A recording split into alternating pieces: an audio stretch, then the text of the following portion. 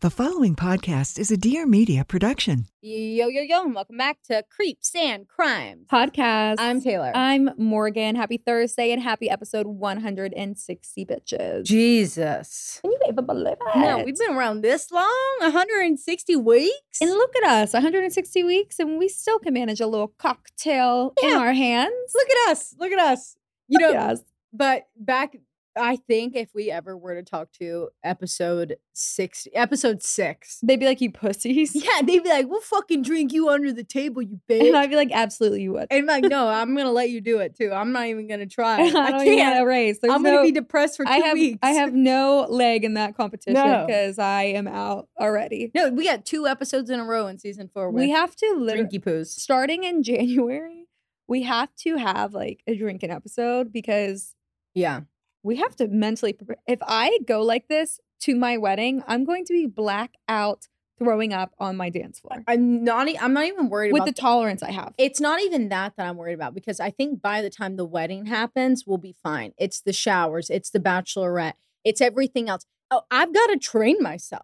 We're going to be taking tequila shots and we're going to be picking fights with each other, but just to make sure that we're trained well enough to not duke it out down there. And by duke it out with each other, I mean me duking it out and you laughing at me. Well, we did really great in Cabo. And we were tequila all the way around, bitch. All the way around. Yeah, I just died one time. Yeah, we've only gone to one fight on tequila. Yeah, there's just that one time. It was a one fight that escalated into 2 fights, but the same night. Yeah, the same night. Same night. And it wasn't even a fight. No, it wasn't. It was more just like me being drunk. Like, just being a drunk bitch. God. Oh, shit. And there was something I wanted to talk about. Oh, if you haven't sent in your creepy account, you have to do it right now. Your spooky stories, immediately stop right the fuck tonight. You have to do it because by the time this episode goes out, you have literally a day. Yeah, literally a single day. Literally, actually, if that. Yeah, it might actually be an hour. Yeah, you have until 3 p.m. Eastern Standard Time to get that shit. Really though, because if it's not the day that this comes out, it's the following Tuesday. And those stories are going to be picked by Friday because I'm going to be gone me and you are going to be gone that weekend. Yeah, that'll be fun. Yeah. I'm excited for that. Yeah. Send in your freaking creepy accounts. Like we're talking again. This isn't your regular. I saw a shadow. Yeah, no. I was waking up. I had dreams. I want terrifying. We want. What did you say last week? I don't remember. Shitting, pissing, throwing up on the floor, screaming, crying. The demon comes in and rips your fucking roof off. All the things. That's what I want. I want like the most traumatic, terrifying. Dude, I saw a video and I don't know like how. Oh, wait, did you see the Bigfoot video? Yes. It looks like a costume. It does. It literally looks like a costume. Like, I was like, I'm not with it. No, I thought it was a joke. I did too. But like now all of these news people are like reposting it. No, guys. And so this is a video I'm talking about though. I saw this video on TikTok. It was this woman and they had indoor security cameras because she was experiencing a lot of like fucking shit. Mm-hmm. So she's napping and you can see that like the time, like they fast forwarded it. So the time is, I don't know, a couple hours. She took a nap on the couch. On the couch, there's a cross up above the couch, right? So she gets up and I don't know, there's no sound. So I don't know what she's hearing, but she gets up, she's kind of looking around and she jumps up and all of the lights in the house are like going off and on, off and on, off and on. And you can see her like on the phone with somebody, like she's calling someone. And then the fucking cross, she's watching the wall and the cross goes like this, dude. Just slowly upside down. I DM'd it to you on TikTok. And she's sprinting out the door. Yeah. While the lights are like this is like the house is shaking and the cross flips. Fuck no, I'm getting the fuck out. I would never enter that house again. I would burn it down. Honest to God, I would burn it down. I would call the police on myself. Hi, I just committed arson. Yeah. I'm not filing an insurance claim because I did it. Yeah, I don't give a fuck. I want it gone. Someone sell it right now. No one needs to live in it. It needs to be done. Tell the fire department to come. They can do a controlled burn. Yep. Do it as training. I no promises what they'll see in there. Yeah. But a demon's gonna fly out because it's getting burnt. Yeah, because I'm not going back in. Yeah, everything crazy. in it too is gone. Sorry. Yeah, really though. If there's anything sentimental, let's add a little like haunting section to the insurance claims, please. Yeah. Why not? To an insurance policy, let's have this house is haunted, cannot re-enter. Would that be considered an act of God? Probably. Everything's an act of God. Yeah, because they're just like, if medical injury happens, and then an act of God. And you're like, Okay. What's God, that about? Am I that special to God? Yeah, I mean, like whoa. shit. Like, okay, tell me what this like falls underneath. God's putting acts on me? Yeah. So cute. And most of the time they're like, if a tree just randomly falls one day on your whole family. That was God. And you're like, that was God? Really? I don't think he would ride with that. Crazy. You know, he did that to me. It just doesn't even sound like him, you know, man? Pick me vibes. Yeah, it does. It does. If you experience an act of God, then you're a pick me in his eyes. Yeah. And he picked you. He did. He said, I'll pick it. I'll take that one. Oh shit. Oh my God. You know this, but we did a puzzle. Yeah. We got a 2000. I'm so impressed. Wait, tell them about my shirt. Okay, yeah. So I'm like, Taylor's walking around and she's always got band tees and stuff like that. Yeah. So I didn't really pay attention to her shirt. She stands up and it was tucked. Yeah, it was tucked. She stands up and I'm like, where the fuck did you get that shirt? Daddy. It's Daddy Pascal, babes. It is Daddy Pascal. I got it from Etsy. I had to get it. It came across my For You page and I was like, oh, yeah. You're like, okay. I'll take it right now. Is it in the TikTok shop? Yeah, it was in the TikTok shop, but I didn't buy it off of the TikTok shop. Okay, good. Yeah, I'm scared. I'm kind of scared about it, but I have used it once. Oh, really? I did for that neck thing. Actually, I used it twice because I just got this girl's serum that she made for her acne. By the way, used it one night. I had like cystic 2 nights before. Yeah. 2 nights ago.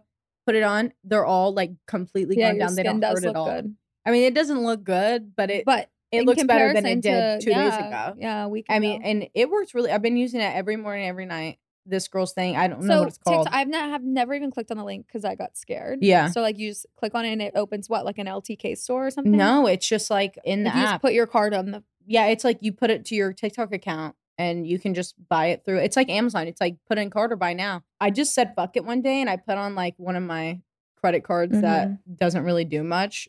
And if someone ever racked up a fucking credit card like that, I'd be like, well, guess what? Fraud. Doesn't even look like me. I wouldn't be buying that. Yeah. Right? And then they're like, ma'am, you buy anything that you see on Man, we have you on video and audio recording of you saying that you do buy anything you see. Anything that you see that you might need, you immediately buy. But I put it on there. I just tried it and it worked. It was really easy and it like gave me shipping notifications on there. It was on TikTok. Yeah, it'll be like, hey, your thing got delivered today. And I got the notification, went downstairs. But this one I bought through Etsy because I wanted to make sure it was the same girl. I wanted to make sure it was hers for sure. I want one that says Ollie Mounts. And if you haven't seen our merch yet, go look. It's really fucking cute. So. Yeah, I'm obsessed with it. Link in bio, link in description. And you're probably like, why is Taylor not wearing it? Morgan's wearing it for everything like you're supposed to. And it's because I keep getting stuff in the mail that I want to wear.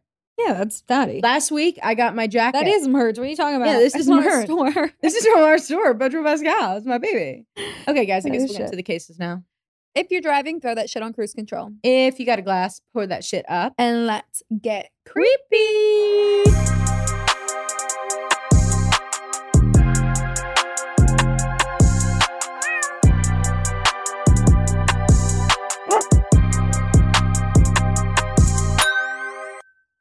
So I got an email the other day from Rocket Money, and it told me that my Apple Music subscription has increased. And so when I looked into it, I'm no longer, and I don't know how I've pulled this off for 2 years. Somehow I've maintained a student Apple Music account.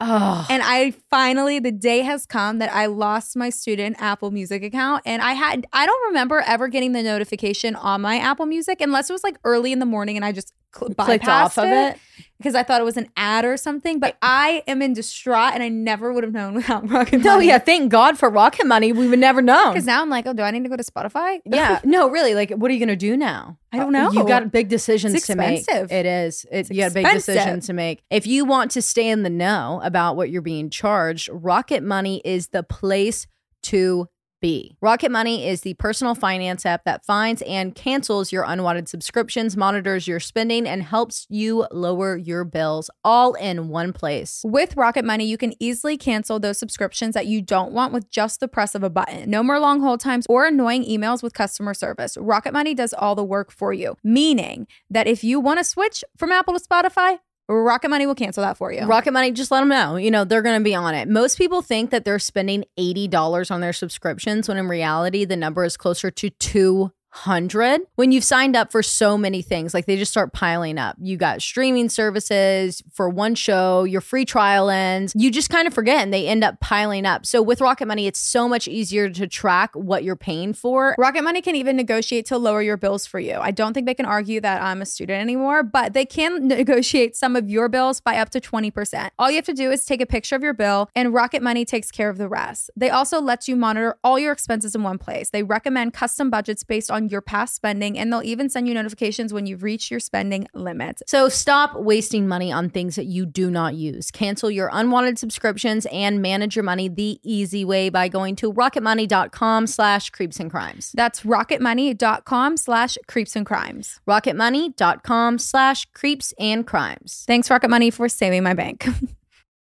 Hey everyone, it's Kelsey Kreppel, full-time YouTuber, part-time preschool teacher, and now the host of the podcast Circle Time. Join me every week as me and my guests mix the childlike wonder and conversational openness and acceptance of preschool that we're all nostalgic for with the realism, honesty, and wisdom baked into adulthood. With classroom-structured roots, we'll rehash standout moments of day-to-day life, dive into buzzy pop culture moments, and really just get to know each other on a deeper level. Make sure to follow me on Instagram at Kelsey Kreppel and follow the show wherever you get your podcasts.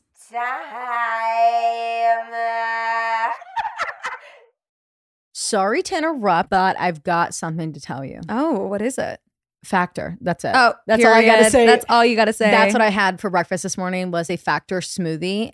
Oh my God. I know you guys are like, Taylor, we get it. You love the smoothies, but it's just a cherry on top because Factor makes everything so beautiful. And with the busy fall season just already in full swing, you're probably looking for wholesome, convenient meals for your jam-packed days. And Factor, America's #1 ready-to-eat meal kit, can help you fuel up for breakfast, lunch, and dinner with chef-prepared, dietitian-approved, ready-to-eat meals that are delivered straight to your door. You're going to save time, you're going to eat well, and you're going to stay on track with your healthy lifestyle. Relish the best of autumn with fall flavors with their limited time only hearty, comforting meals featuring seasonal veggies like cranberry pecan chicken and apple Dijon pork chops. They're ready in just 2 minutes. They'll satisfy your fall cravings during the busy season without the hassle, and I'm drooling already. I am so obsessed with like fall flavored foods. The second that they released this new menu, girl, I was on it. I had to jump up on it. And you can level up with Gourmet Plus options that are prepared to perfection by chefs and ready to eat in record time. You can treat yourself to upscale meals with premium ingredients like broccolini,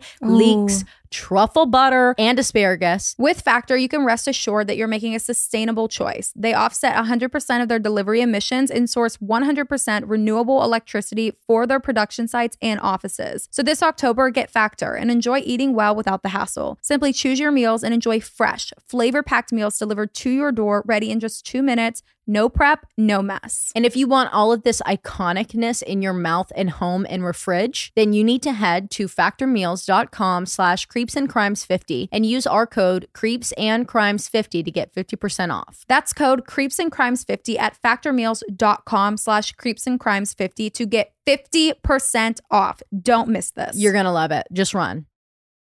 Okay, Morgan, what do you have for us today? Hey, today I'm kind of hitting a little true crime side. Okay. I love that for me, but I don't love this story. It's horrific, it's tragic, and it is terrible. Oh, great.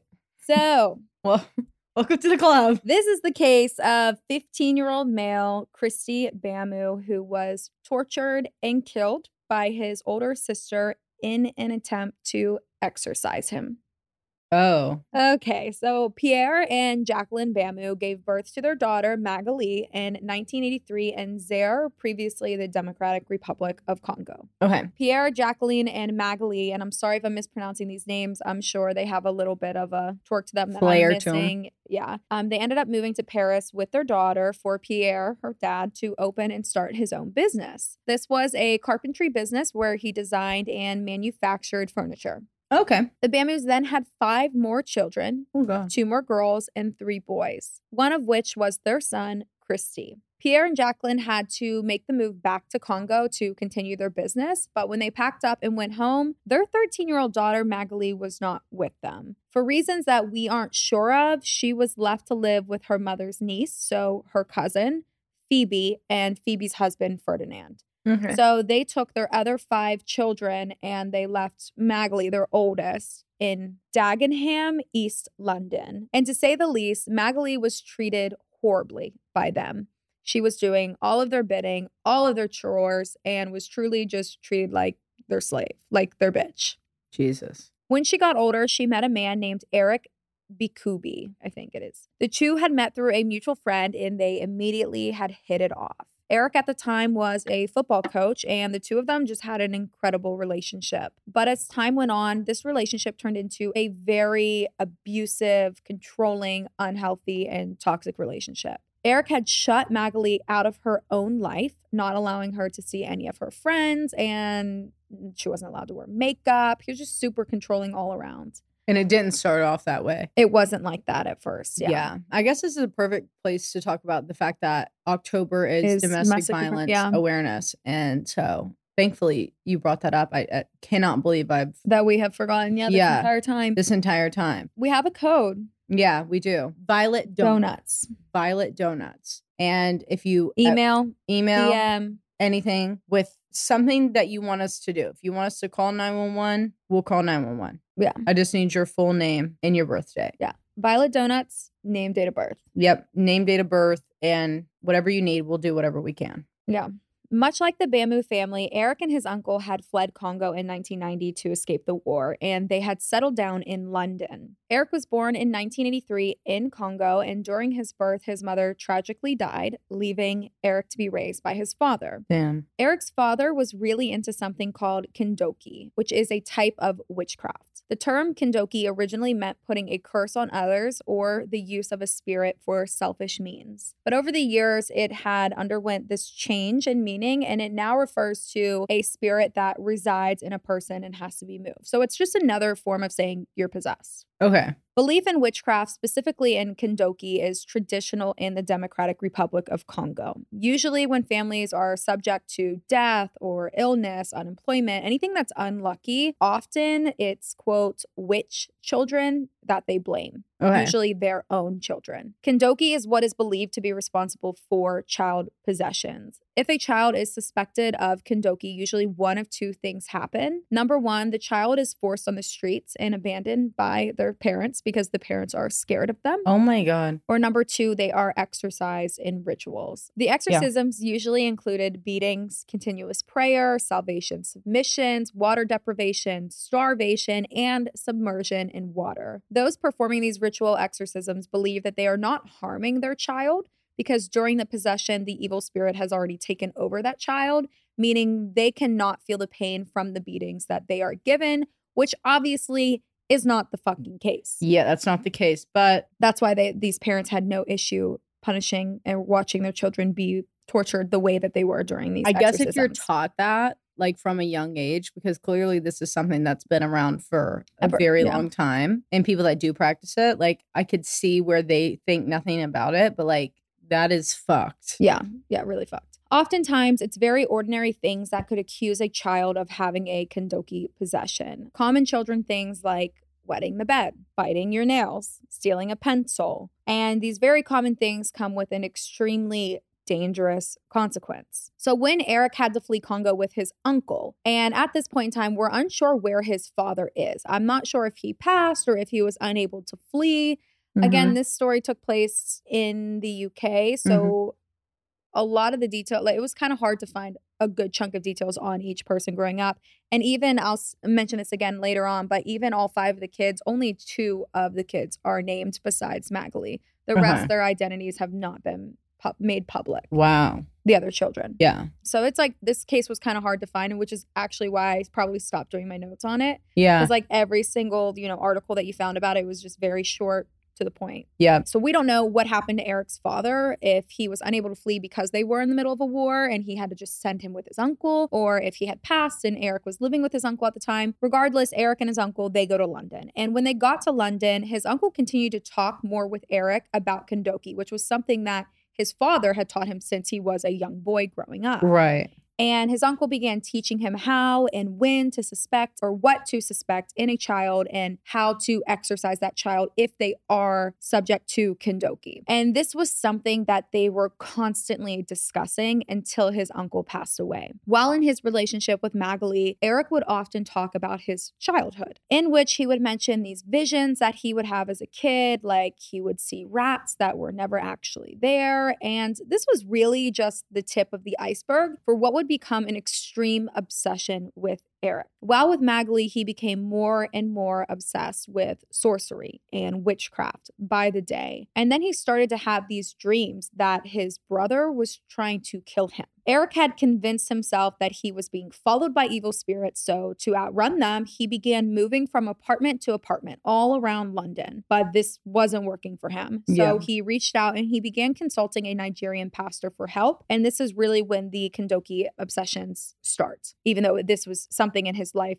his entire childhood. It just kind of escalates at this point. It escalates at this point. At the beginning of 2010, Eric had got down on one knee and he asked Magali to marry him, which she agreed, making this already unhealthy boyfriend-girlfriend relationship escalate into an extremely unhealthy engagement for the two 28-year-olds. But Magali kept the bad all to herself, and she never told her family what was going on behind those closed doors, and especially never mentioned his mental state at that time. Yeah. So when all 5 of Magali's younger siblings were making the trip from Paris to London to visit their big sister and meet the man that she was about to marry, they were fucking ecstatic. Yeah. And even better, they were coming to stay with her for Christmas. Oh, God. There's nothing better than having all of your siblings under the same roof for Christmas. And this was something that hardly ever happened with the Bamu family. Yeah, I mean, they've lived in different places. Yeah.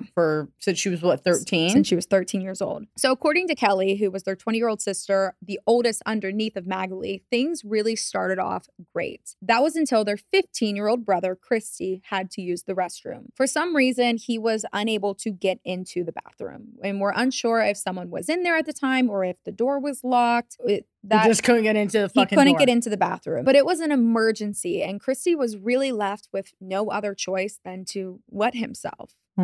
Obviously, he was embarrassed. This was his older sister and her fiance's home, and he doesn't get to see them often, so he probably wasn't comfortable enough to let them know what had happened. And, yeah. You know, so he... And how old was he? Like 15? He's 15. Yeah, like I would just go outside, hose myself off, come back in and never tell anyone about it. Happened. So it's kind of what he did. He changed his clothes and he had hid his pants in the kitchen. And I think that the siblings were all staying in the living room. Like, I don't think it was a big enough house that they all had their own bedroom or anything like that. So he didn't really have a good hiding spot and everyone was in the living room. So he went and he put his wet pants in the kitchen. And Eric had found them. And he took this as a sign that Kristy had brought Kendoki into his home, leaving him no choice but to exorcise 15-year-old Kristy.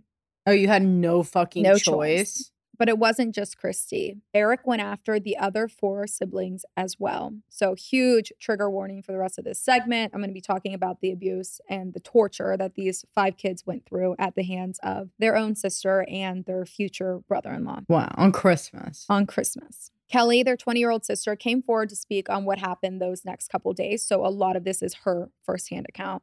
When Eric had started accusing the kids of Kendoki, they all had no idea what the fuck he was talking about. Yeah, I wouldn't know either. After Kelly was born, the family had actually left Congo and moved back to Paris. So the parents weren't really discussing Kendoki with the kids.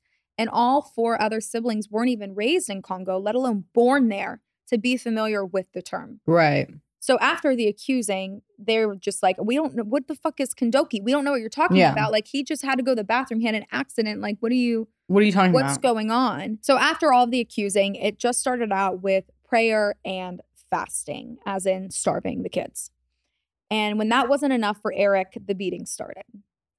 When he first started hitting Kristy, Magali just sat there watching, not doing anything. The other siblings were begging him and their sister to stop it, that they didn't do anything. He and they were all innocent. But their older sister, Magali, just looked at them. She didn't argue. She just sat there like it was completely normal. This was day to day. Like, she was a fucking spectator at a show. Right. Like, she wasn't even fazed. The kids were beaten endlessly, attacked with knives, and one of the youngest girl was forced to eat a light bulb. Shut the fuck up, dude. Magali then eventually started to join in with Eric, yelling at her sisters that they were witches and that her siblings were sent here to kill her and her fiance. But the two younger sisters, Kelly, who's again 20, and the 11-year-old, who was the one that had to eat the light bulb, again, she's unnamed, repeatedly told their sister again and again that we're not witches. We're not going to kill you. We're here to celebrate Christmas with our older sister. Right. At one point, Eric had wanted the girls to jump out of the window so that he could watch them fly because he knew he could fly. They weren't human. They were possessed. And they just continued to plead with their sister to stop this madness. But all she did was encourage her fiance, Eric, to continue torturing her siblings. Eventually, all of the kids came to a breaking point, and they were kind of like, well, maybe if we admit guilt, this would stop them for doing what they're doing to us.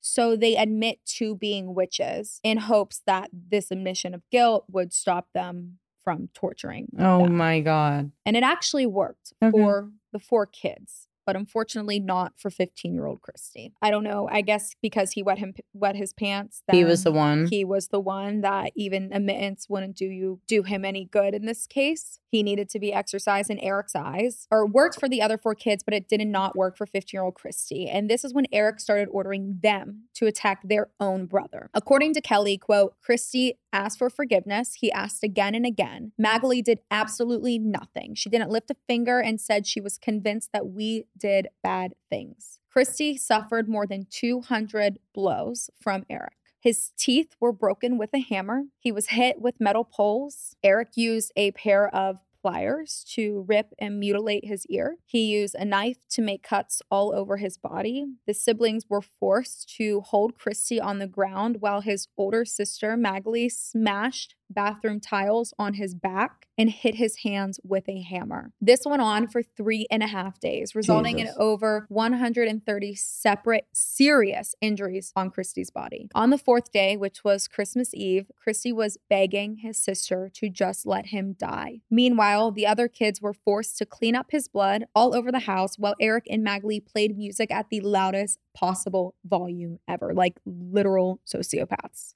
Blasting music. This actually led to a noise complaint from a neighbor, but the complaint was not followed up on by authorities. Wow. And at this point, Kristy is alive. Christmas Eve, no one's coming in. Complaint. I get like noise complaints in apartment buildings are like pretty regular. Right. But there's only been one time when you and I lived together in an apartment building that we ever fucking called and we were like, something's wrong. Yeah. You need to come up here. And the police didn't come. We literally followed up and then they did come. Remember that? And it was because we heard a girl like screaming in the hallway. Yeah. No, it was right above us. Remember, she was like, like a scream that we were all sitting on the couch and when it came. Do you remember that incident in the hallway though? Like I remember like something going down in the hallway. There was like someone screaming and then running and then like banging and crazy. Every door was being every door. banged And on. that was just like a drunk person. Yeah, it was. I think we called the office and someone else had called. Yeah, the but cops. they didn't follow up. You're right. We had to follow up. Yeah, again, we like, called back again. What happened? Because they were okay? still stomping and running around. Yeah. So they finally came and because we were going to go up there and then we were like, we probably shouldn't go up there. Mm-hmm. What are 4 girls that are stoned out of their mind going to do? Yeah, there's nothing we can do. There's nothing we can do. So then that's what it was. When we heard the man's voice, we were like, because we knew it was 4 girls that lived above us. Yeah. And we called. I do remember that. That same night, Pierre and Jacqueline Bamu, the kids' parents, got a phone call. It was Eric and Magali on the other end of the line. Magali said to her dad, quote, "Dad, you've got to pick up the children because they're witches and you're a witch too." Oh. Before being interrupted by Eric saying, quote, "You've got to come and pick up the children. You've got to pick up Kristy because he's a witch and he's practicing witchcraft on another child of the family. If you don't, I'm going to kill him." According to Pierre, he said, quote, "When he said that, I wanted to say something to him. Then straight after that, I heard Kristy's voice. Kristy was talking in a very calm voice. He wasn't crying. He just spoke to me in a voice like we're using now. 'Dad, come and get me. Otherwise, Eric will kill me.' And then he was cut off. And when Eric said that, knowing Eric as I do, I said, well, it's not going to come to that because he's a nice person. He's a really nice person. Like, don't do that. Yeah, no. On the phone, he's like, 'Dad, come and get me,' and your daughter and the soon-to-be son-in-law. Okay, you know what I will say is like, we do have to remember this is a 15-year-old kid who's like, hey, he's going to kill me. So the parents are they're freaking the fuck out. Yeah, and they do freak out. Yeah, they're freaking the fuck out, but they don't want Kristy to freak out. Yeah. So they were completely, obviously, thrown off guard and in disbelief. Yeah, fucking and they hell. began panicking, trying to organize a rental car. Because, public transport, you don't have a car to just, not everyone has a car out there. Yeah. And they're trying to organize a rental car for a 6-hour drive from Paris to London on Christmas Eve to get to the kids. Yeah, no. As soon as they could, they were en route to save their children. But while they were driving there, Eric and Magali had forced all 5 kids into the bathtub, and they began hosing them down with icy water as a, quote, cleansing ritual. As a result of the 3.5 days of torture, alongside the kids' sleep deprivation and the 130 injuries that Kristy sustained, they were mentally and physically exhausted. And on the 25th of December 2010, Kristy's head had slipped under the water. The couple this is while they were in the bathtub. The couple, Magali and Eric, called an ambulance, and the paramedics arrived at the scene, taking Kristy to the hospital to try to resuscitate him, but he was already dead. At 8 p.m. that night, Kelly Bamu called her father and informed him that her brother, his son, Kristy, was dead. When paramedics arrived on scene, all 4 other children were standing in the living room, hysterical, terrified, and soaking wet. Police discovered blood all over the home, on the ceilings, the walls, as well as numerous torture tools that the couple used in their attacks on the 5 kids. Eric Bikubai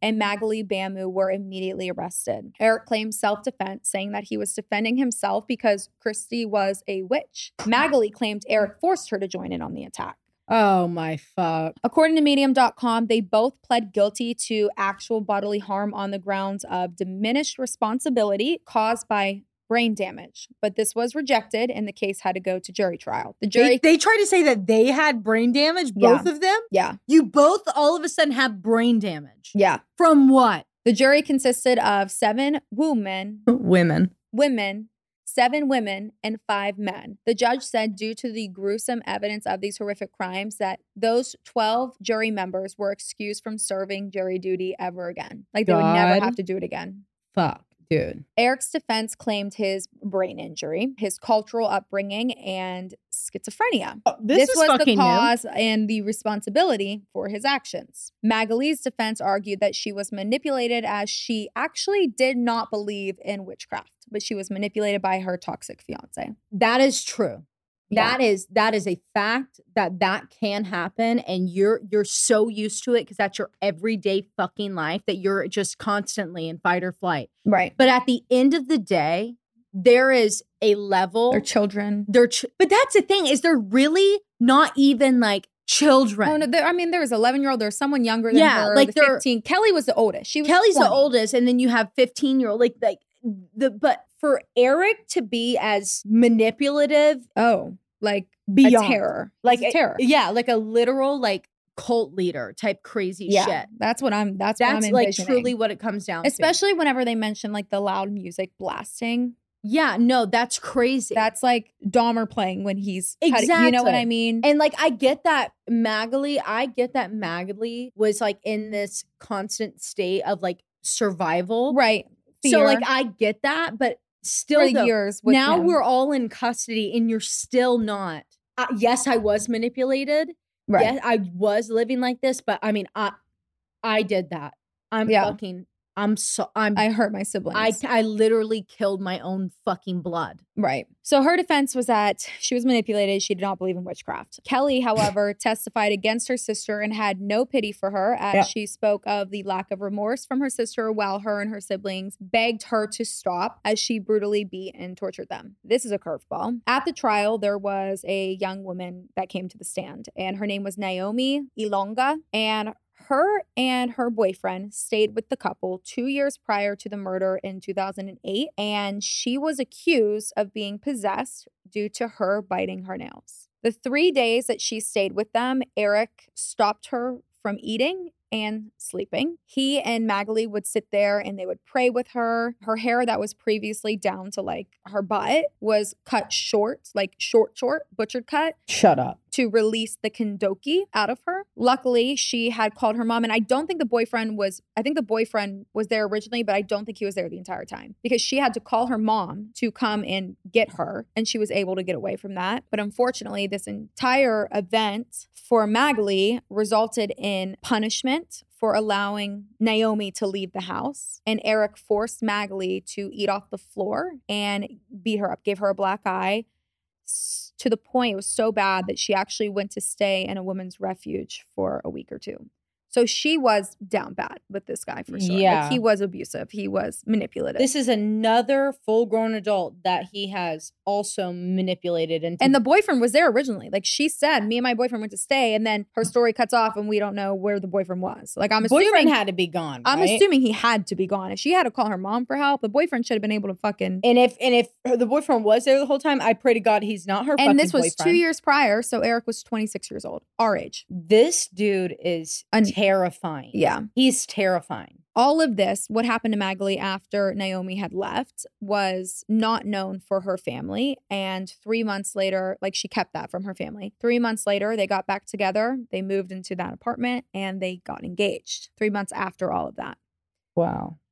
Eric was eventually sentenced to a minimum of 30 years in prison, and Magali was sentenced to a minimum of 25 years. The judge told the couple that the case was very sadistic, and the belief in witchcraft, however genuine, could not excuse the assault and killing of any other human being. Thank God everyone came to their senses only a few hundred years later. Right, period. In June of 2012, Kristy's family released the following public statement forgiving Eric and Magali. Whoa. It says, quote, "We will never forget, but to put our lives back into sync, we must forgive. We take no comfort in the verdicts. We have been robbed of a beloved son, a daughter, and a son-in-law. Kristy died in unimaginable circumstances at the hands of people who he loved and trusted. People who we all loved and trusted. Christmas, a festival of joy, and Jacqueline's birthday." I'm so confused here. Jacqueline's one of the other sisters. No, huh? Jacqueline's mom. Oh. So mom's birthday's on Christmas. So maybe they did go on a getaway and the kids went to stay with their sister. Yeah, because is Paris only 6 hours drive from London? I guess. No shot, right? They were coming from London to Paris. I'm going to have to look that up while I'm talking. And Jacqueline's birthday will always be scarred by these terrible events. We were always fond of Eric, and regarded him as one of our sons. We were proud that he would call us mom and dad. As a family, we planned our futures together, and Eric and I were to go and open a restaurant in London together as a legacy for our family. So I must have fucked up the total beginning. They did know Eric. They did know him. For sure. But they didn't know the dirty side of it. Like, Magali kept all of that. Bitch, it only is a 6 hour drive from Paris to fucking London. Oh, wow. I never in a million years. No, I thought that was a flight, a boat, and a drive. I mean, you do have to go over a very long bridge, but. Oh, wow. Or a ferry, I guess. I don't know. Okay, well, I do apologize because clearly they know each other. Like, hardcore. I mean, not truly, because clearly no one knows what was going on behind those Magali closed doors. And she even admitted to hiding all of that from her family and her parents. Most people that are victims of domestic violence, they do. So as a family, we planned our futures together, and Eric and I were to open a restaurant in London together as a legacy for our family. To know that Kristy's own sister, Magali, did nothing to save Kristy makes the pain that much worse. We are still unaware of the full extent of the brutality. We cannot bring ourselves to hear it. So they don't know what happened. Well, they should look before they forgive. The pain of Kristy's death is something which cannot be measured or calculated. Kristy was a fine young man, kind and considerate, much loved by his family and friends. We saw that he was becoming a man. We hoped that he would work with me and my carpentry business and one day take over. Kristy was also a role model to his siblings. The children are often quiet and alone in their rooms. We try to stay strong for them, and Jacqueline and I are compelled to grieve alone so as not to distress the children. To me, this sounds like parents that were raised on Kentucky. Because you lost a son from torture, and you're saying you equally lost a daughter and a son-in-law because they did that to him. Clearly, this is their belief. They've experienced, they've been knowing about this, so it's completely different for them. Yeah, like we said, it would be like if that's your religion and that's what you grew up with, and this was a norm, then that would be nothing to you. Yeah, but us looking at it from the outside perspective, it looks, it doesn't bad. Look like it is. It's abuse. It's murder, no matter what you thought was happening. I don't know, as like Kelly or any of the other surviving children that I would be like, want to be included in that. In that apology. Like, or not even apology, acceptance. I have a hard time grasping it. Well, here's my thing though. In any religion that I would ever hear, if you're killing and abusing people, I don't give a fuck. Right. I'm going to say that I don't think that's cool. That's right. I would never be absolutely 100% against I'm not going to be a part of that religion. Yeah. And I believe in people having the ability to believe whatever the fuck they want to believe, do whatever the fuck you want to do, as long as you are not hurting or harming yourself or someone else. Like I'm fully behind. I do not give a fuck what anyone does. Do whatever you want. Just don't hurt anybody. Right. I do want to be respectful because I get that there's stuff about it that I don't understand. And but you killed a child. This is probably the extremist version of it. Like, I'm sure that other people that practice this religion are like, fuck, this is a story that goes out. Exactly. No, you're exactly You right. know, like, I'm sure that's exactly how they are. And we see that in religions all across the world. Yeah, of course. I mean, you see it in Christian. I mean, we even talk about it even more so in Christianity. Like, we were raised Christian, so we see everything bad that Christianity's ever done, and we will continue to discuss it. Yeah. And the reason why we feel so comfortable talking about it at length with Christianity is because it was our own and we've experienced on our own. Right. And most other religions, we will just say as is, like, I'm not. Yeah, and in this case, it's fucked up. And in this case, I'm going to say the same thing. It's not fucking cool. Yeah. No matter what. That's not cool. Wow. That's crazy. So are they fucking, what year is it? That was in 2010. So 13 years ago. Wow. So Kelly would be 33. The 11-year-old would be 24. Yeah. And so they're probably about to get out of prison if they're not already on parole. Oh, yeah. Oh, yeah. I'm sure Marigold, what's her name? Magali. I'm sure Magali is probably out on parole.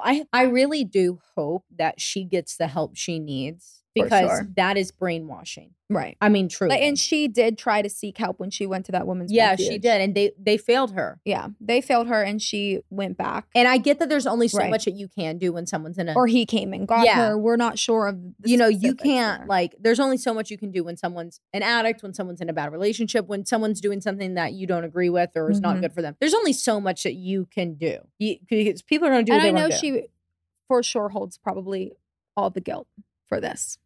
I would hope if she's a healed person, I would believe so 100%. Do I think that Eric would ever actually, like, he could say it? Do I think that he would ever be able to feel that remorse? Absolutely not. Right. I do not and believe also so. You have to think about how long they were together and how this was his obsession. Yeah. So she understood it completely. She knew what he was doing, why he had to do it. Yep. You know? So she was manipulated to the point of your brother has, I've been talking about this forever. Your brother has it. And like, got to do something. And I'm sure it was twisted. We've got to protect like, we ourselves save and your him. family. Like, we've got to save him. You're going to be harming your parents. Your parents are going to die. Or we're going to die. We've got it. Or your siblings. We got to take care of them by just doing this one thing. And that's how people that are manipulative get people. Yeah. They truly like put up these ultimatums that do not exist. They don't fucking exist. Yeah. And they act like you have no fucking choice but to listen to them because they're right. And it's fucked. And I really don't want anyone to think that we're like shaming, victim blaming, because obviously she's also a victim in this. But it's like when I cover like killer couples, like two people that kill together that are in love, like Barbie and Ken. Exactly. Killers, Paul Bernardo and Carla Holmes. She was not complacent in the beginning, but after years of getting beat the fuck down by him, she starts going and bringing in her sister's friends for him to brutally attack. Yep. And even like being a part of it, filming him. Yeah. Like, like people get fucking brainwashed by these people. Yeah.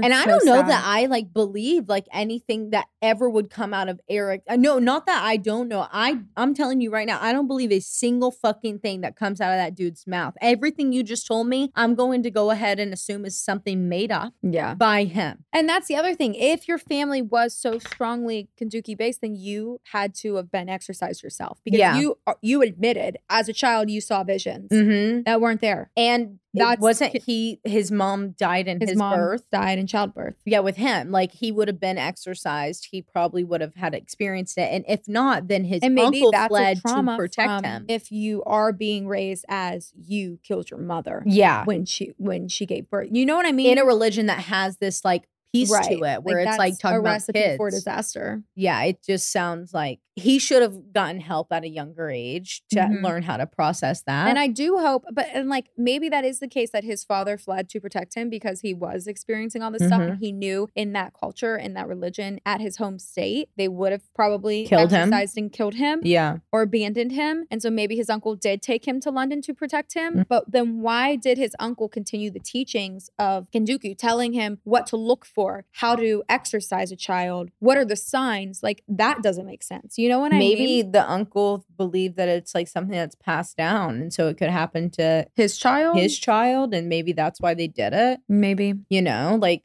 So many questions. I have so many questions. I just don't understand. I don't understand it. Yeah. That poor boy though. No matter what it's for, unless it's by complete fucking accident, act of God, something that is so beyond out of your control. A killer is a killer is a killer is a killer is a killer is a killer is a killer. Point blank, period. If you knew what you were doing and you continued to do it and the result was the death of someone at your fucking hands, right? You're a murderer. Yeah, and I'm sure they had a large argument also that as soon as he went unconscious, they called the paramedic. Yeah. So I'm sure that was a large fight during the trial too. Yeah. It was all religious standpoint. They were trying to exorcise him. Their intentions were never to kill him, just to free him of Kenduku. It is really like, it sounds like that.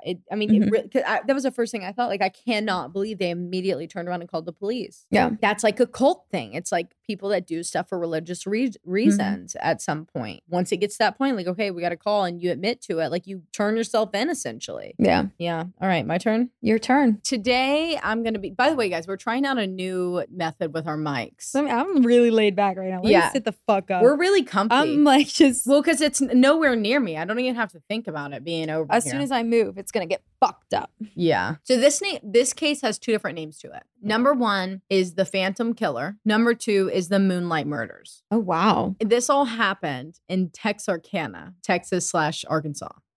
I've never heard that. I've heard it before. I've heard of Tex-Mex. Yeah, no, this is a city.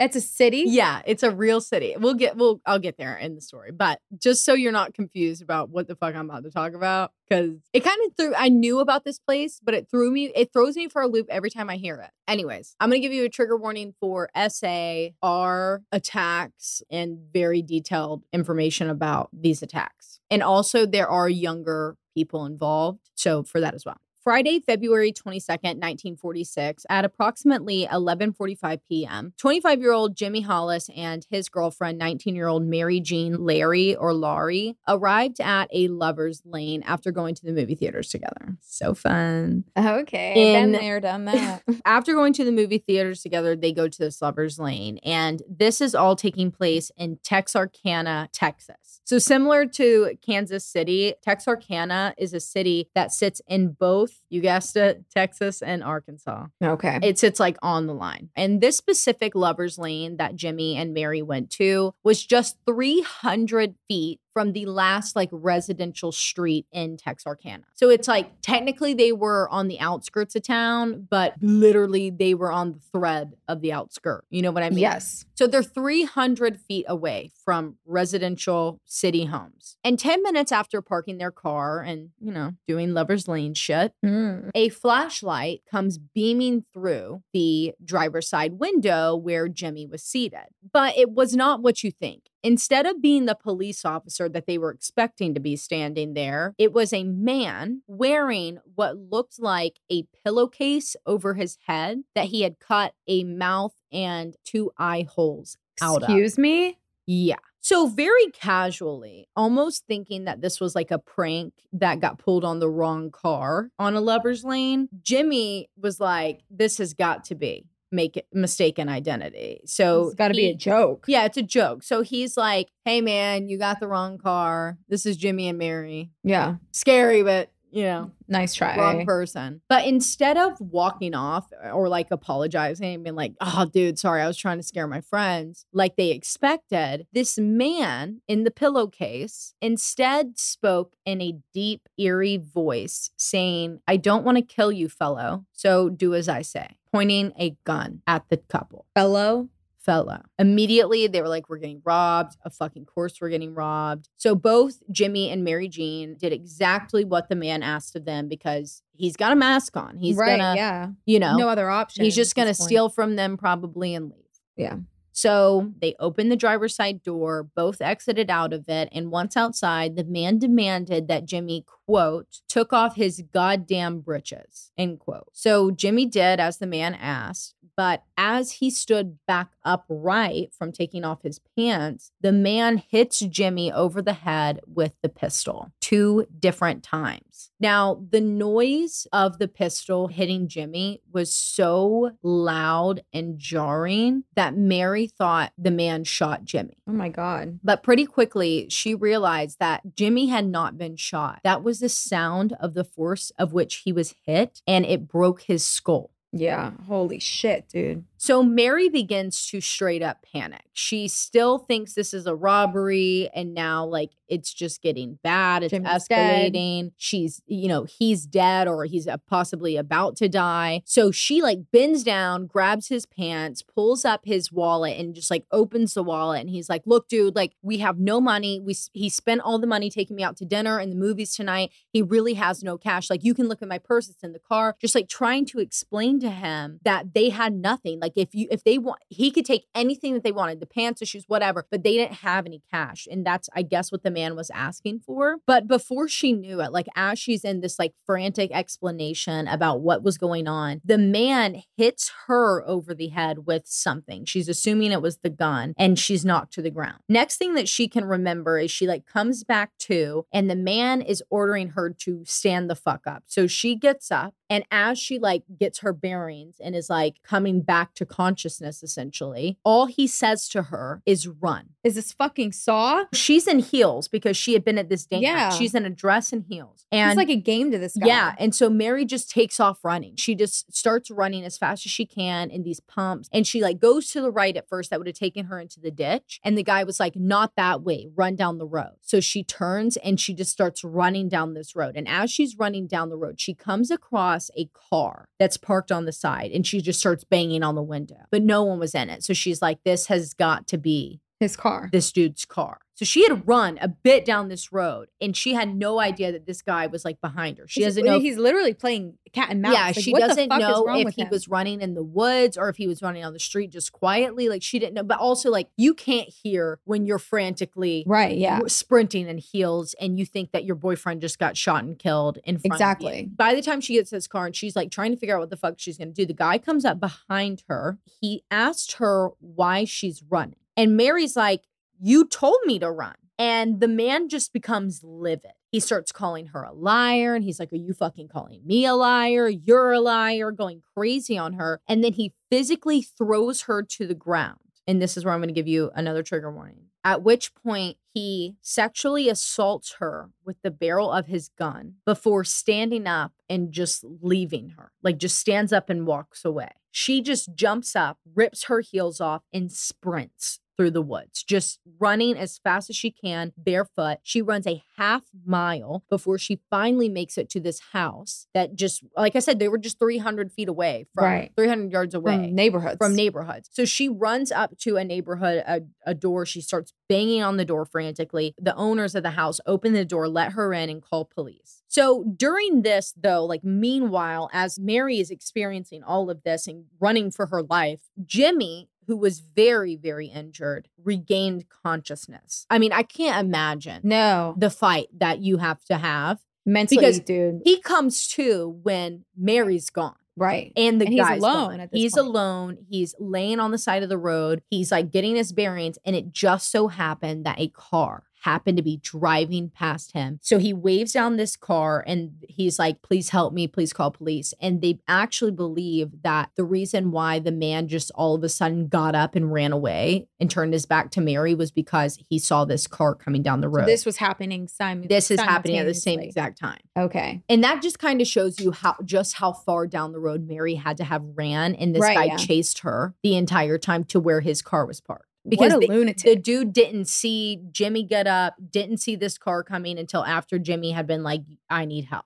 30 minutes after one of them called, or whenever police got this call, finally police arrived at the scene. It's the Bowie County Sheriff, Bill Presley, and he has 3 other officers with him, and they just start searching for this masked man. Both Jimmy and Mary were rushed to the hospital. Mary only spent one night being treated for her injuries, whereas Jimmy was hospitalized for 12 to 14 days. Thankfully, they both survived and were able to give police a description of their attacker, saying that he looked to be 6 foot tall with tan skin, but they couldn't recall, due to the mask, like any other details about him, and the fact that they were both hit over the head. You know? Right, yeah. And this is a very traumatic And it's experience. at night. Exactly. It's very dark out. And you have a bright light facing you, so you can't ever see anything behind the bright light. Exactly. Yeah. I found this absolutely mind-blowing in this case because detectives actually believe that Mary was lying, but not Jimmy. They believe that Mary knew who her attacker was and was just like trying to cover for them. Why? What made them suspect that? I don't really know why they thought that. I tried to find something, but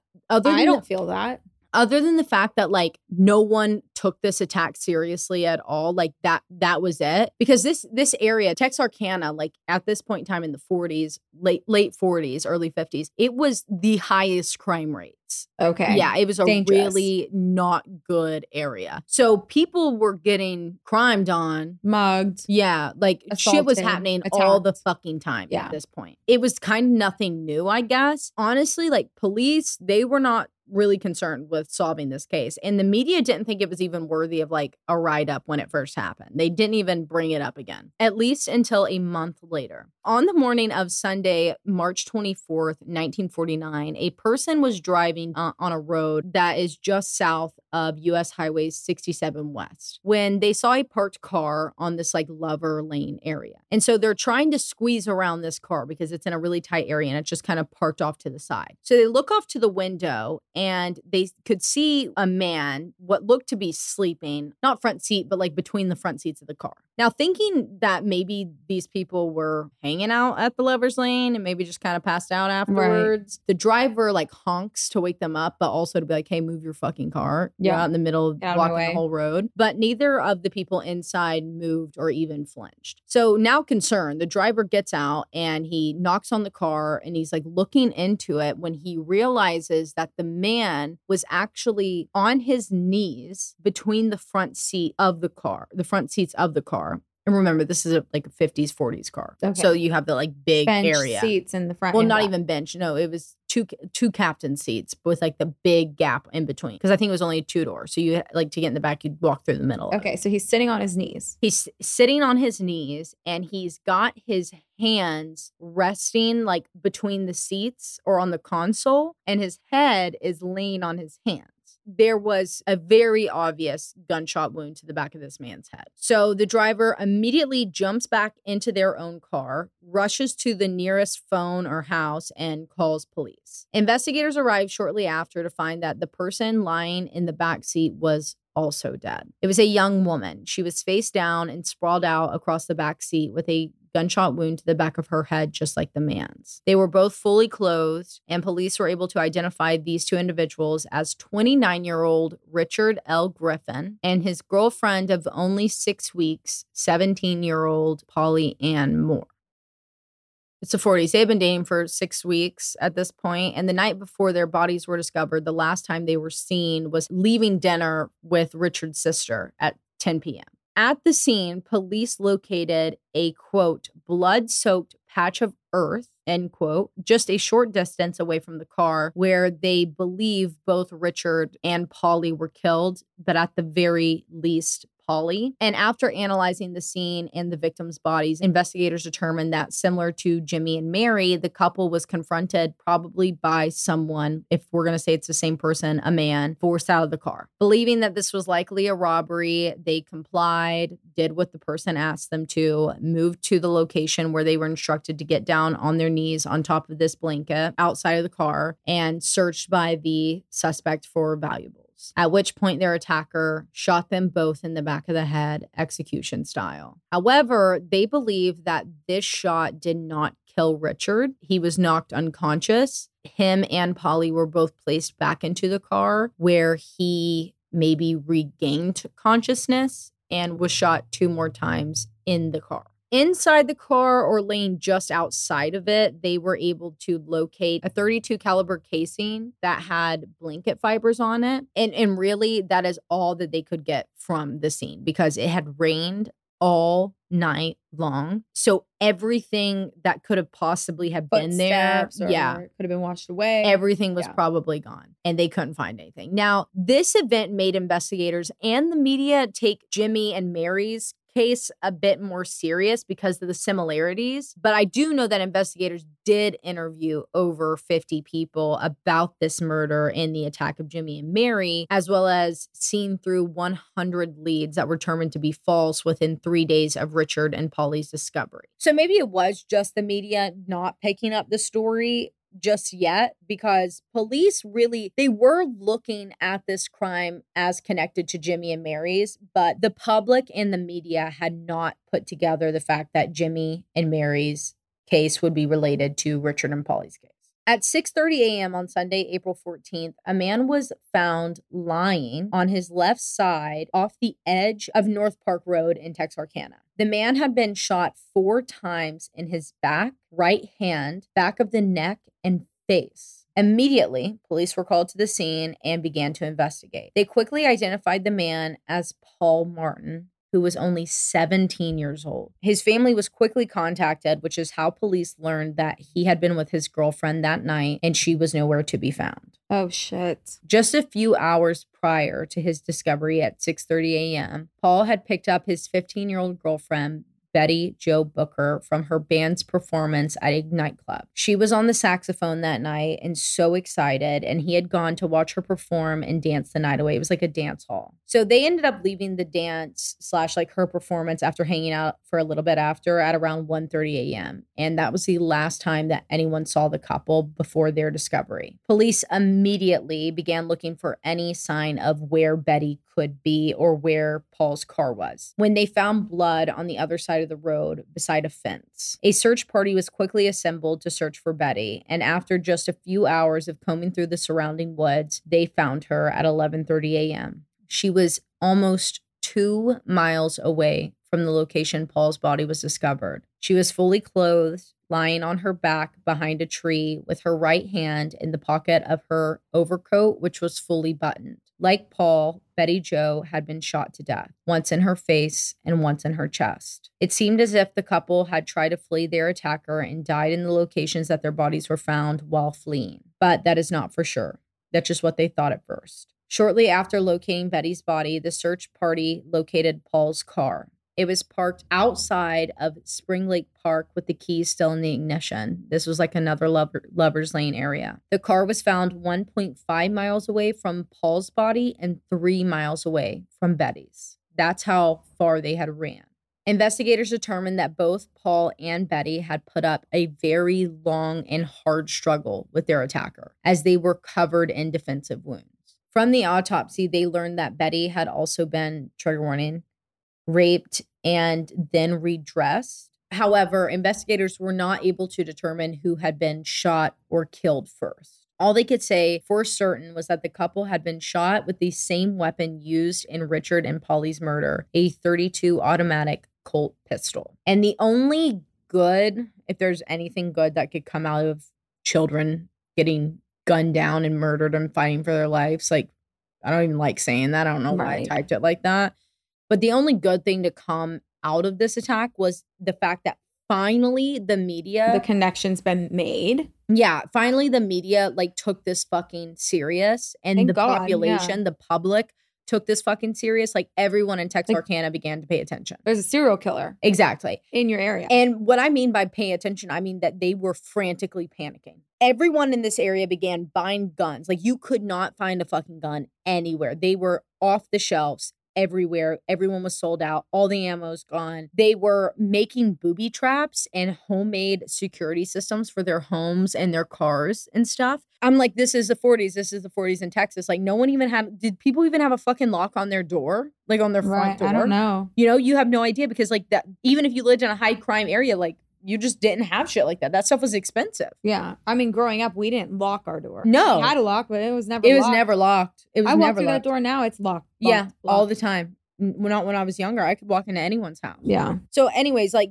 they're like making these booby traps in their homes, like with these elaborate like locking and security trigger systems and stuff with like ropes and guns and explosives and shit. And I'm like, all right, sounds very Texarkana to me. Yeah. Anyways, like people are making all these at-home security systems, and the case was on the front page of every single paper. It was the only thing that people were talking about because people were scared. People were living in absolute fear. They refused to leave their homes after dark. They refused to work past sunset, so businesses were having to close early. Like this is how big it was. They were calling police for any and every single little thing. Noises, people walking around outside, just going on an evening walk. Nope, they're prowling. When any of the husbands would have to go out of town for work, they were putting their wives and children in local hotels and giving them like enough food and water and shit to keep them inside there the entire time. And the hotel was like getting extra security to protect these women and children. Whoa. Yeah. Holy shit. It was bad. And the media at this point named this series of killings the Moonlight murders, and the serial killer itself the Phantom Killer because of the pillowcase mask situation. But honestly, it was mass hysteria.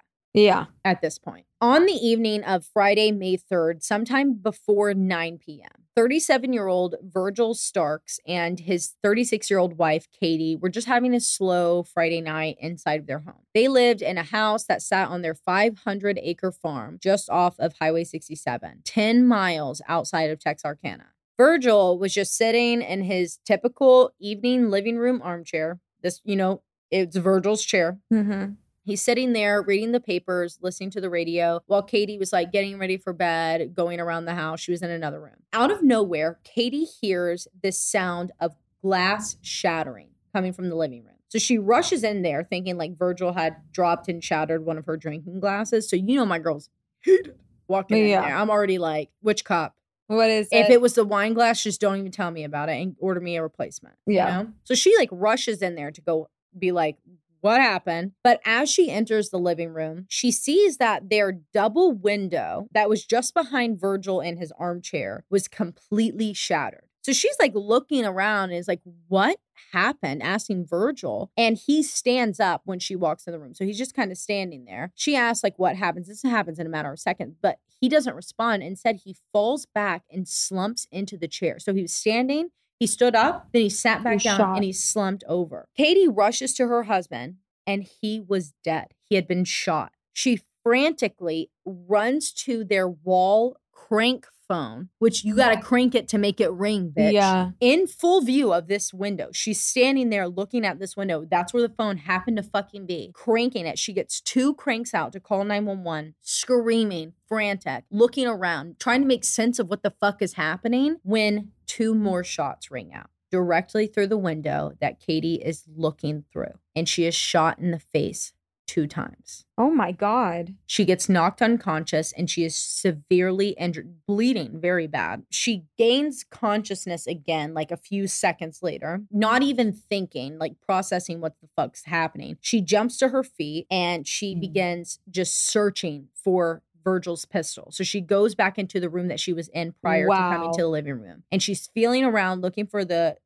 pistol, but she cannot see because there is so much blood in her eyes coming out of her eyes from where she was shot. She said that she could only see red. Oh my God, dude. So as she's sitting there, just trying to think of where the fuck this pistol is and how she can get to it, she hears someone moving around in the house and she knew it was not her husband. It was the killer inside of the house with her and she couldn't fucking see. So Katie, wasting no time, sprints through her house, out the front door, barefoot, running, bleeding, frantically screaming, sprinting across her 500-acre farm to her sister's house, her sister's farm with her brother-in-law that was just across the road. She sprints to her sister's house. She's banging on the door. They're not home. So she runs to the next door neighbor's house, which, this is out in the country. This is with farms. It's not a neighbor. It's a fucking street away to a cookie cutter house. Yeah. So she sprints to the other neighbor's house. She's banging on the door. The neighbor opens the door, rushes Katie in, sees what's going on, and she's losing all of her adrenaline. She begins to fall to the ground. She's holding on as hard as she can to her neighbor. And with every bit of strength that she had left, she said, Virgil's dead. And she collapsed on the floor, losing her consciousness. The neighbor that held Katie was A.V. Prater. He grabs his rifle while holding her and fires it off into the air outside of his front door. And this was a signal to all of the other neighbors that something bad had happened. So this other neighbor down the street comes running up, and his name was Elmer Taylor. Taylor gets Prater and Katie into the car and rushes them with their families, because they didn't want to leave their families behind, rushes her to the hospital as she's bleeding with their kids, their wives, everything in the car. Because they didn't want to leave them. They're right, like, you're fucking crazy. And they're like, what about Virgil? And they're like, we got to get her to the hospital. Like, she said he's dead. We've got to go. She's rushed into the operating room. In there, she regains consciousness for just a bit and just frantically starts explaining everything that happened. She's like, don't put me to sleep yet, telling them everything just in case she died. Miller County Sheriff W.E. Davis was immediately grabbed by these surgeons and brought into the room. So, that means they're going to have to re-sterilize everything. Oh, yeah. Bring him into the room so that way he can record and write down everything that she's saying, because she was telling them everything that happened. And then she is put under. And for surgery, yeah. Yeah, for surgery. And thankfully she survived. Wow.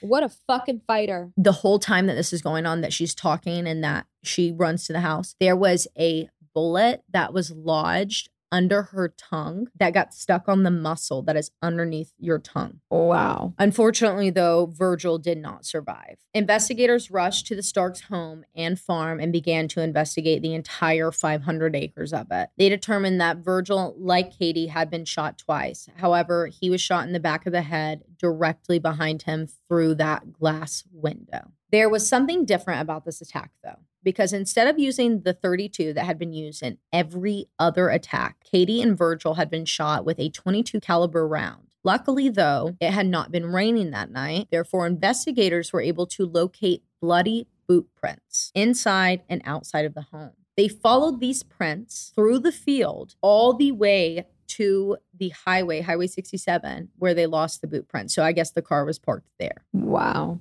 Now the public was losing. I mean, you thought it's going to your house. Yeah, you thought it was hysteric at this point. People don't even feel safe in their fucking homes. Right. If anyone, it got to the point that if anyone was walking onto your property, they were shot at all, you had one warning shot fired. And if you didn't identify yourself, the next shot was coming at you. And people were getting killed. People were getting shot and killed. Yet investigators were not all that sure that this case with Katie and Virgil was connected to the other 3 attacks and murders, because they were vastly different. They had different weapons, not even a similar MO, because this is not a lover's lane. Just a couple. This is targeted at their house. So investigators are like, maybe this is a copycat doing this and just wanted to kill them. But there was no one that anyone could figure out that would want Virgil and Katie dead. They didn't know what was going on. And from the way that this all happened, they're like, this sounds like it could be the same guy, even though the MO was different. Right. Despite this, even though they were so different, investigators still considered this a connected crime, and they still do to this day. The Texas Department of Public Safety, along with the local law enforcement agencies and the FBI, launched a full-blown investigation. They questioned over 200 suspects in connection with these murders and attacks. And Dr. Anthony LaPala, who is a psychologist for the Federal Correctional Institution of Texarkana, does a full profile on this killer. But we're going to call him Dr. L. Dr. L said that the killer was planning to continue to make unexpected attacks on the outskirts of Texarkana. He also believed that the same person committed all 5 murders without a doubt, and that the killer was somewhere between his mid-30s and 50s, with the main motivation for his crimes to be a strong sex drive and sadism. Because even though that didn't seem to be the point of the attack from the beginning, he's only attacking couples, and then he was sexually assaulting the women in some way. Do you know what it reminds me of? What? The Zodiac. Yeah, me too. And that one theory that it's everyone always believed that it was 2 people, possibly a father and son. Yep. What if this was the father? And it makes sense. This was his start. I mean, think about this, when this is 1949. Right. Black Dahlia just happened 2 years earlier. Green Twig murder just happened. Yeah. Not even yet. Actually was about to happen. That's a huge theory. It was father and son. Or it was a father who then taught his son, or the son watched or was involved. And that does, think about what the Zodiac Killer sketch is. What is that? A black looking pillowcase over their head cut out. Yeah. Dr. L then stated that the person who would commit such crimes would have to be intelligent, clever, and shrewd, and often not apprehended. So like never facing the consequences for their actions because they were incredibly intelligent. According to Dr. L's theories, the killer was not afraid of police at all, but they were aware of the increased difficulty of attacking people on vacant roads and in secluded homes. That's why he likely shifted to the farmhouse. Like there was this hysteria. So people are staying inside their homes. So now he's got to go find a secluded home to attack, which that was the escalation. He went on to say that the killer was likely just leading a normal life. This is interesting though. He did not believe that this killer was a veteran. He thinks that this killer did not get to go to war. Oh.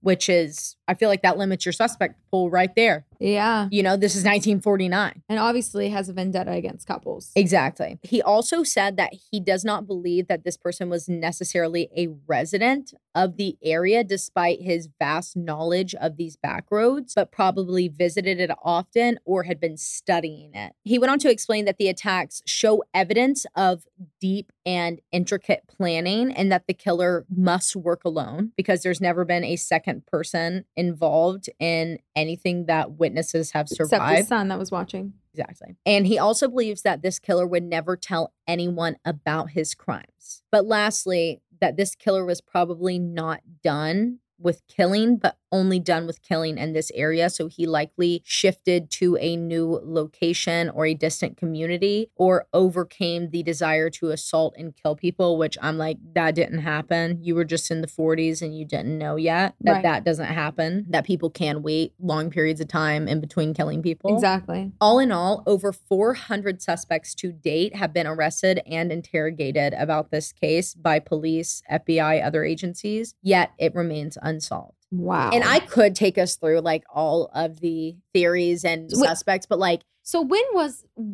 the Zodiac? Zodiac was 60s? Let me say this for sure. I'm just like extremely. Well, okay. There's the thing is there's the Zodiac killings that were claimed, but then there's the Zodiac killings that they believe happened prior and the Zodiac killings that they believe happened after. The only reason that they claimed that time frame. What was the timeline claim? So the known one, the confirmed, like I killed them, was 1968 and 1969. What were the sketches? Did they ever say he was tall? The Zodiac? I don't know. Let's look up the description. I have it right here. So the Zodiac actually claimed to have murdered 37 victims, but he's only been like confirmed linked to 5. They believe that the possibility extent would be 20 to 28 total victims, but the Zodiac killer said 37. Many people say that the Zodiac killer was 5'8". Okay, so 6 foot's not too much too far of a stretch, off. Especially at night. Again, light is shining in your face. Right. You got hit in the back of the head. You know what I mean? Like, right. And I wonder how tall Jimmy was. Yeah, he would know. He would be able to say, like, was I looking up or was I looking? Right. That would be and Jimmy and Mary agreed that he was around 6 foot. Yeah. And again, you go back to the father-son idea of the Zodiac. Yeah. We don't know how tall his dad was. God, I wish there was like a way that I could really cover, like when I say like really cover the Zodiac, I mean like investigate it. I don't know. Yeah. I would have and paint this entire wall with lines and like yarn if and I pictures. could do that, I would do an entire series on it. I would, because that case, the Zodiac killer case, any unsolved serial killers blow my mind. Like, how have they done it so many times that they don't make a mistake? How to get caught? Do people kill multiple people right in and not get caught? What the fuck? I don't know. That's crazy to think about. I think he's seriously, I think he's connected to this somehow, some way. I wonder if Edward Wayne Edwards is connected to this. Probably. You know, my boy, Edward Wayne Edwards, my boy. He's not my boy, but I was convinced for the longest that he was the Zodiac killer. I wonder if Marty was alive during this time. Me too, I wonder. Let us know. We know that he was born. We know when he was born. I have it written down somewhere. Yeah. Yeah. I'll look it up. I'll look it up. Shit. Well, that was I mean, disgusting case. Yeah. Absolutely. But it was really interesting. It's really interesting. Yeah. Well, whenever a serial killer can create city hysteria. Yeah. Like mass hysteria. Well, what's even town. more wild is the fact that this is in 49, and yet people are not already hysteric within the first 2. It took 3. Right. Well, then again, also though, like we're blinking again, but the media, at the same time, media companies, it's not TikTok. It doesn't come out immediately. Like this is the paper that they take a week to work to write in. And then that's if you happen to read that paper. Once they talk about it, they're not going to talk about it again. Yeah, it's gone. You're right. All right, guys. Well, we're going to let you go. Don't forget to send in your creepy account right now, because we're probably, as you're listening to this, if you're listening to it on the day that it comes out past 4 p.m. Eastern Standard Time, we're recording it. So you better get it in. I love you. Bye. Love you. Bye. Zoom. Please note that this episode may contain paid endorsements and advertisements for products and services. Individuals on the show may have a direct or indirect financial interest in products or services referred to in this episode.